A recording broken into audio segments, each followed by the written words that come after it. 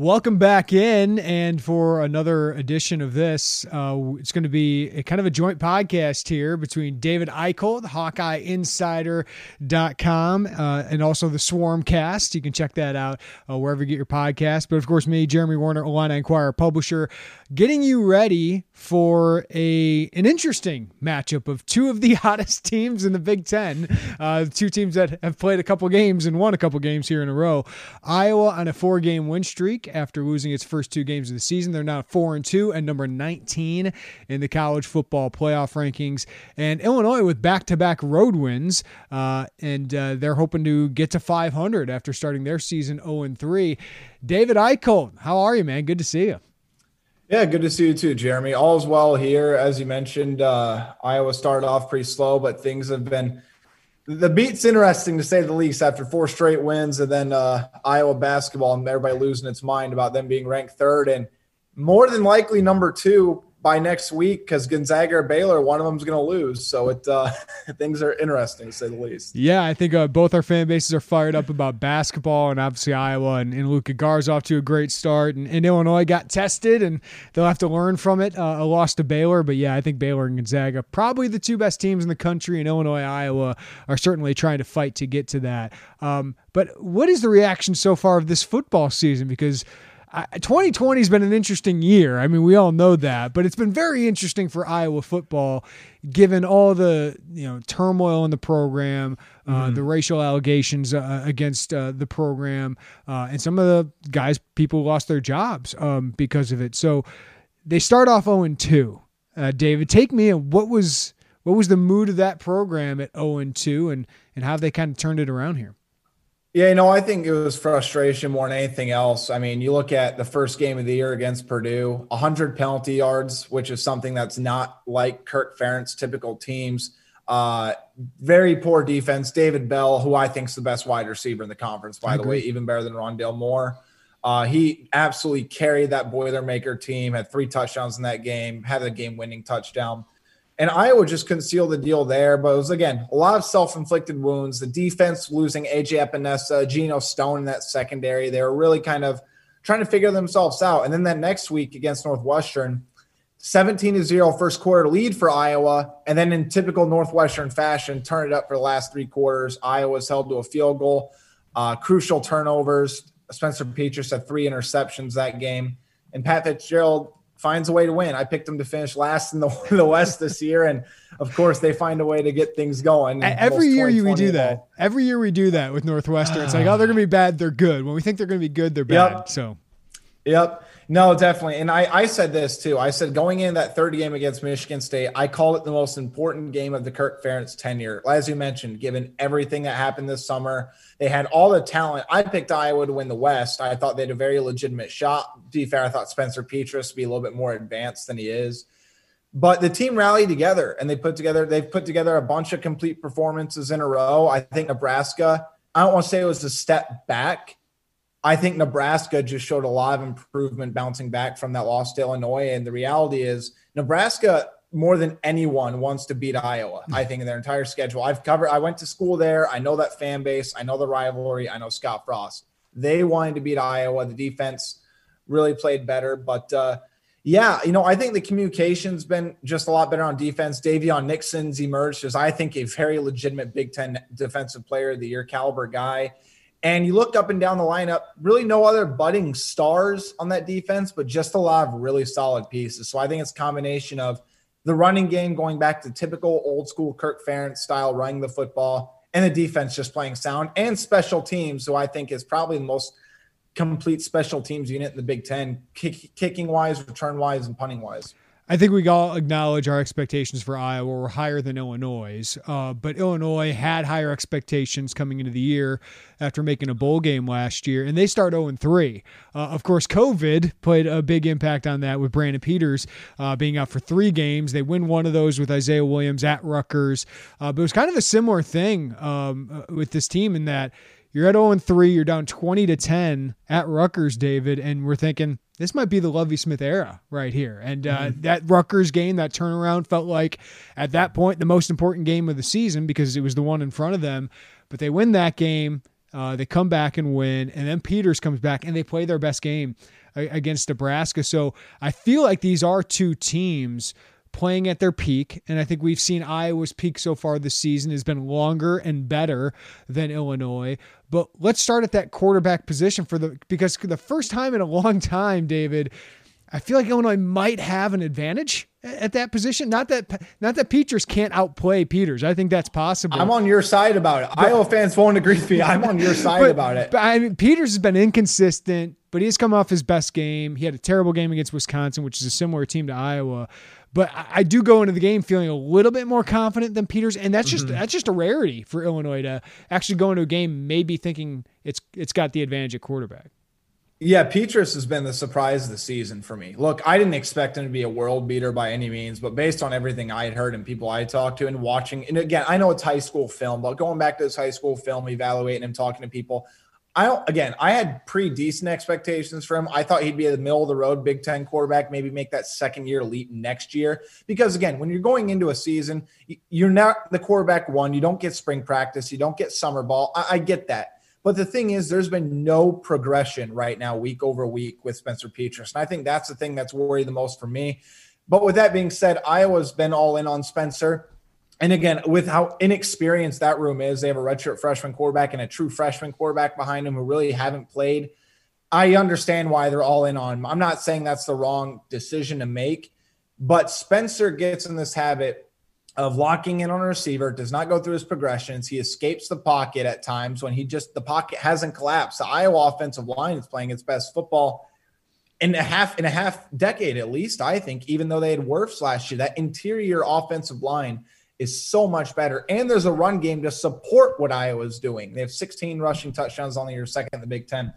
As you mentioned, I think Brandon Peters is number one. His touch, the touch on the downfield passes is much better than Spencer Petras. Spencer Petras is 4 of 23 passing the ball 20 yards or more this season. And you look at Iowa's receivers, I don't think it's indictment on the receivers. Yeah, there's been a couple drop balls, but Iowa's receivers are the best in the Kirk Ferentz era. And I said that going into the season as well.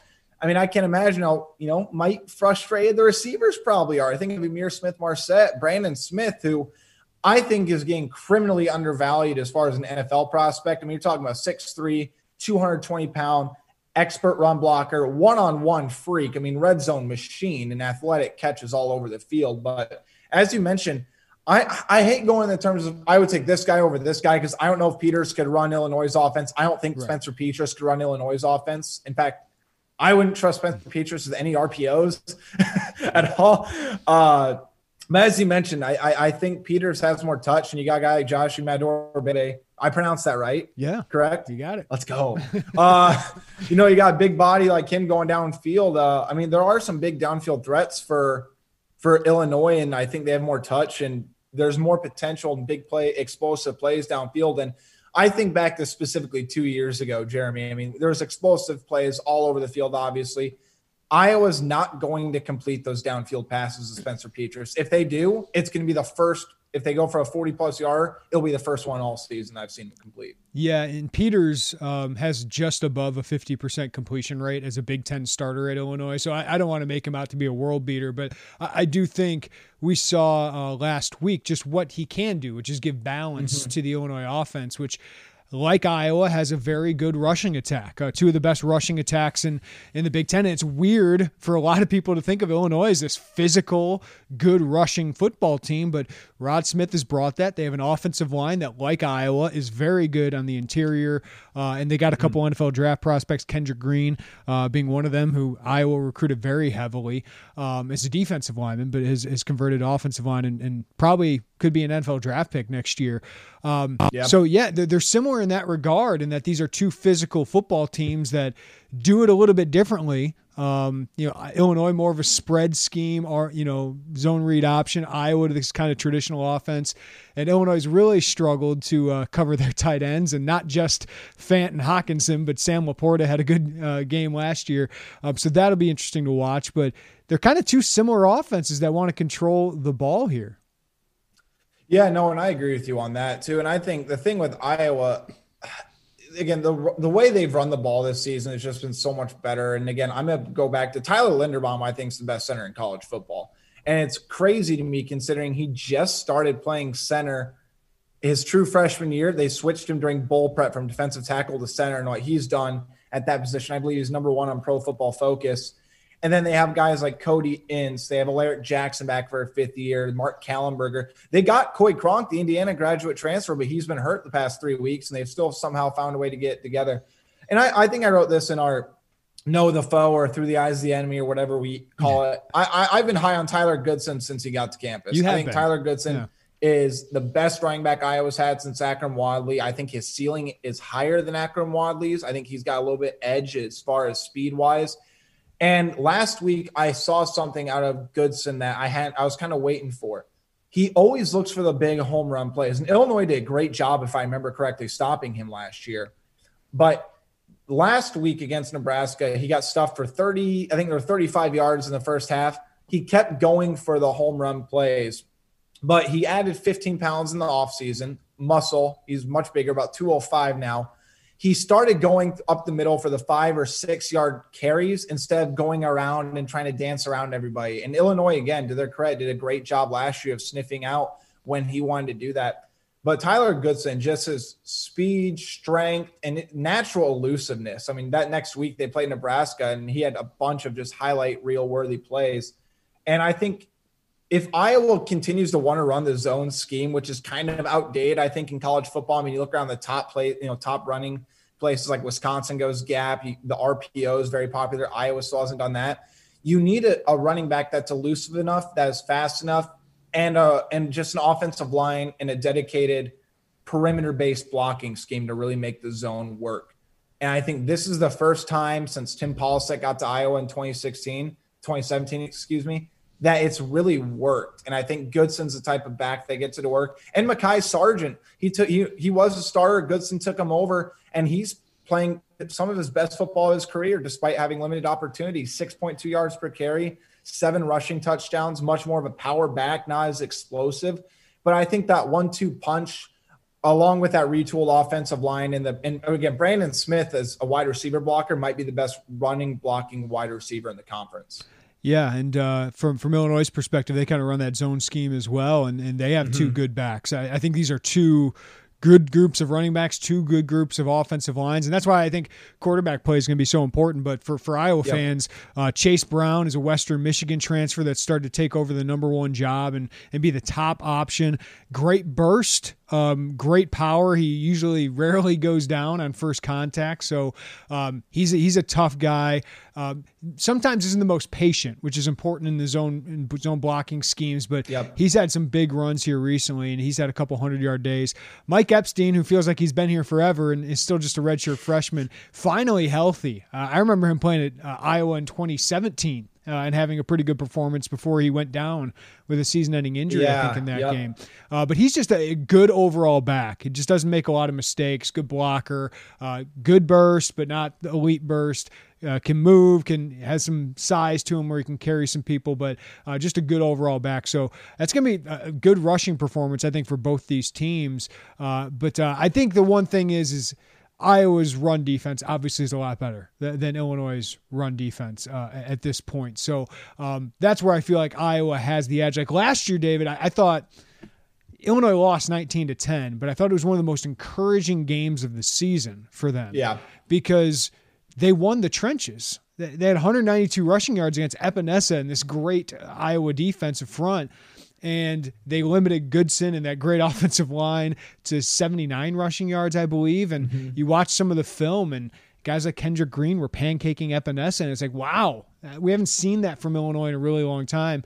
It's just Peters committed 3 turnovers, and Illinois lost the turnover battle, and that was the game. So I'm looking forward to that again to see if Illinois can keep that up. I don't think the defensive line is going to be able to do it, but I think the offensive line can compete and win some battles against Iowa. This episode is brought to you by Progressive Insurance. Whether you love true crime or comedy, celebrity interviews or news, you call the shots on what's in your podcast queue. And guess what? Now you can call them on your auto insurance too with the Name Your Price tool from Progressive. It works just the way it sounds.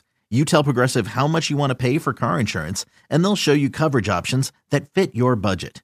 Get your quote today at Progressive.com to join the over 28 million drivers who trust Progressive.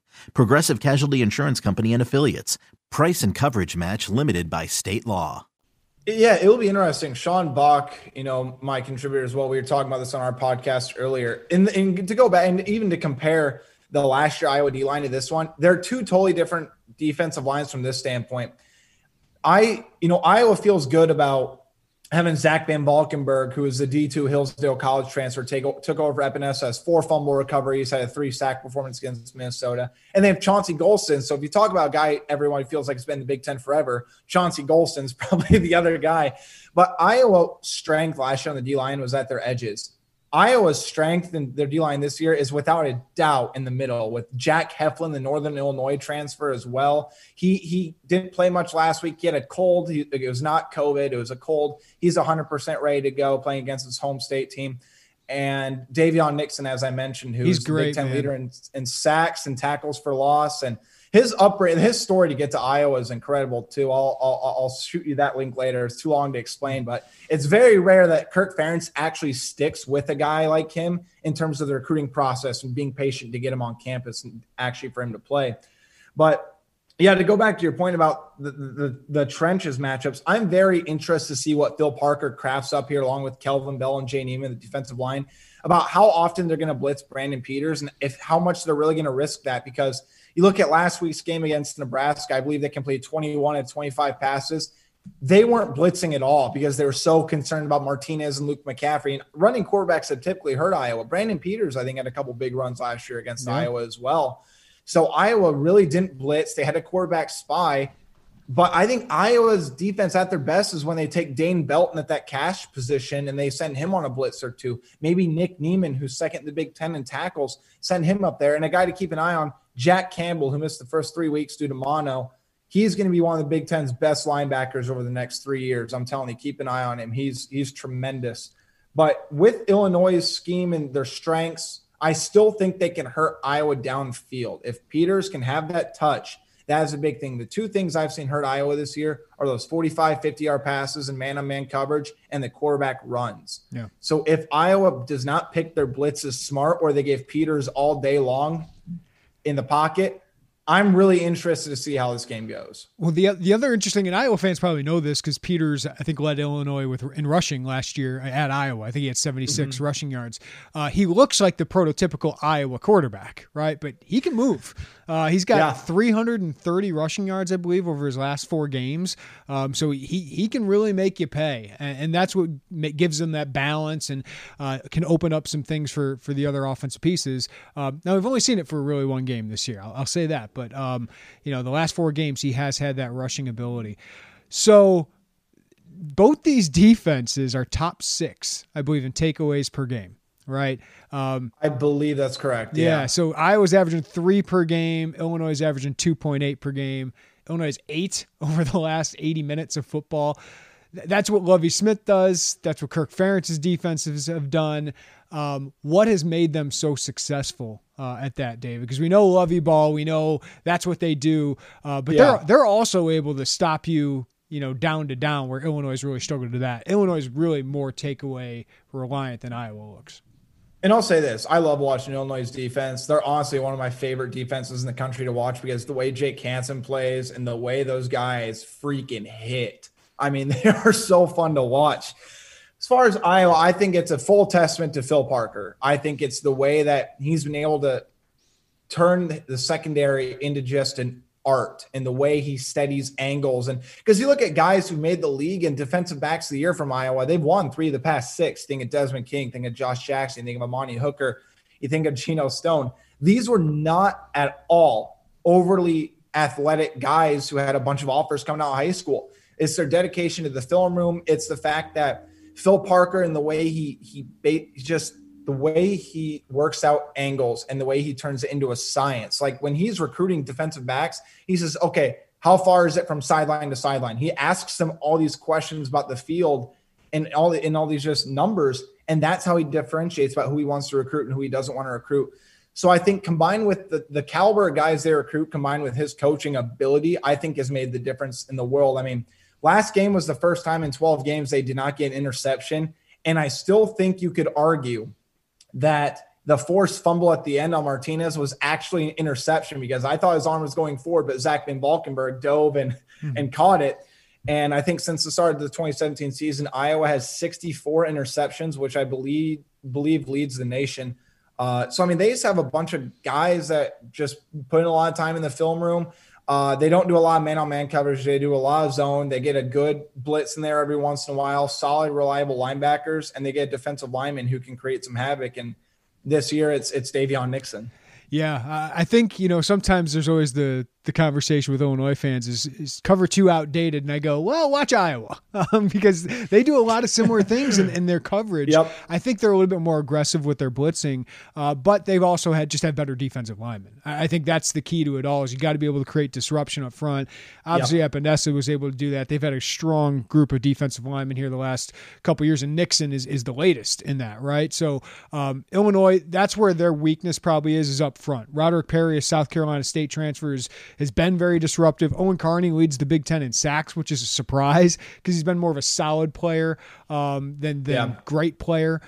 So those 2 guys have stepped up, but they're pretty young and unproven up front. But you mentioned Jake Hansen. Illinois has 41 takeaways the last 2 years. He's been involved in 16 of them.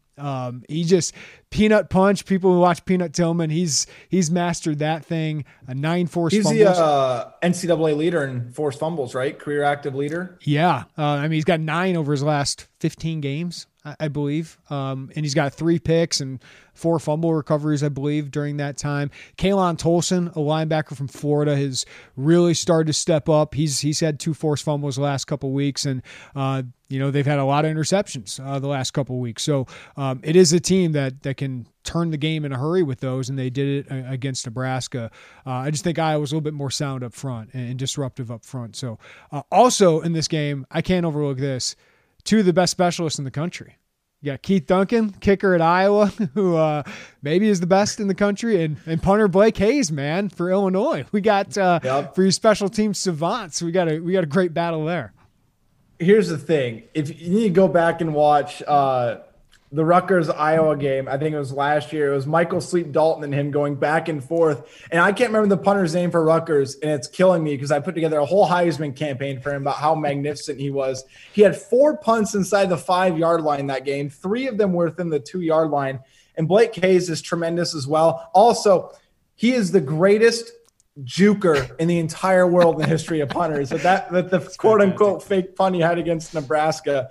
I'll say this: I would sign up for a 60-minute contest between Blake Hayes and Tory Taylor, because Tory Taylor has been phenomenal for Iowa. 23-year-old true freshman from Australia, who, by the way, had never seen an American football stadium or played in an American football game until Iowa's first game at Purdue, and now I believe he leads the nation in net punting. It's the same story with Blake Hayes. This Australian punter infusion is amazing. Blake had never been to a football game, American football game, before he played in one. So he's still learning like parts of the game. Like he was thinking about punting that ball after he crossed the line of scrimmage. He didn't quite understand. He's 3 years into this thing, but they got legs. I love the juke in the air. I mean, the 2 jukes got me. I was like, whoa. Oh, I would have paid pay-per-view to see Lovie Smith on that sideline. Just give me the whole angle of him through the play on one side of the screen, and then the other side of the screen, just Hayes running. Okay, David, I got a big question for you. Iowa's number 19 in the country, one of the few Big Ten teams that could play 9 games. So good for Iowa. We'll see if they can make it there. But they lost their first 2 games by about 5 points, and they've been pretty dominant the last 4 weeks. How good is Iowa? I think Iowa's as good as Spencer Petras can take them. I think every other asset and every other facet of the team's proven that they can be. I don't want to put like a ceiling on it, like a top 10, top 15. I still think there are other areas where, again, they're not maybe among the most talented teams, but they're the most efficient teams. At the end of the day, efficiency wins overall. And I think that's why Iowa's been so consistent throughout Kirk Ferentz's tenure. I think the Northwestern game haunts people more than the Purdue game, because that Northwestern game is the game that Iowa – they flat out should have won. But again, in typical Pat Fitzgerald fashion, they love the ugly games. They want you to turn away from the screen. Even as a neutral football fan, you don't want to watch them. They find a way to win, which is ultimately the most important thing in the world. I think Iowa is probably one of the best 15 teams in the country, but they aren't in the top 14. I mean, with the way the passing offense is and with the way Spencer Petras has shown that this season, what he brings to the table, he can be much better next year. I can't say they're definitively better than what they're ranked simply because I cannot overlook the Spencer Petras facet and the factor of that. And I think he brings some good intangibles to the table. I think he's a perfect leader and he's a good game manager, understands X's and O's. There's a lot of big problems with him, but I'll start with this. Once he gets out of the scripted plays, the first 15 to 20 plays, he has no ability to improvise and no ability to stay poised and confident. He started out against Nebraska, 8 of 11 for 95 yards and a touchdown. It was all downhill after that, and that's been definitely the common trend over the past month. After that first quarter, things just sort of go downhill, and Iowa has to run the football. So I think they have potential to be a very, very good team, but the most important position in the field is quarterback. They don't have the quarterback that could take them to the next level, and the record this year definitely reflects that. It's for Iowa fans. I wish I could give you more insight. I still have no idea what this Illinois team is because we've only seen them full strength for 2 weeks, right? I was say with 4 quarterbacks in 5 weeks. Like, I still don't know. Like, before the season, I was higher on this Illinois team than most people, and I don't think it was homerism. I think it's because their talent level is better, they're experienced, and they have a quarterback who can play. I had questions about their defense, but I think their offense would take a big step forward. We didn't see it against Wisconsin. It was an embarrassing loss on the Friday night season opener for the Big Ten. But we saw it last week against Nebraska. I know Nebraska is not great. You know that.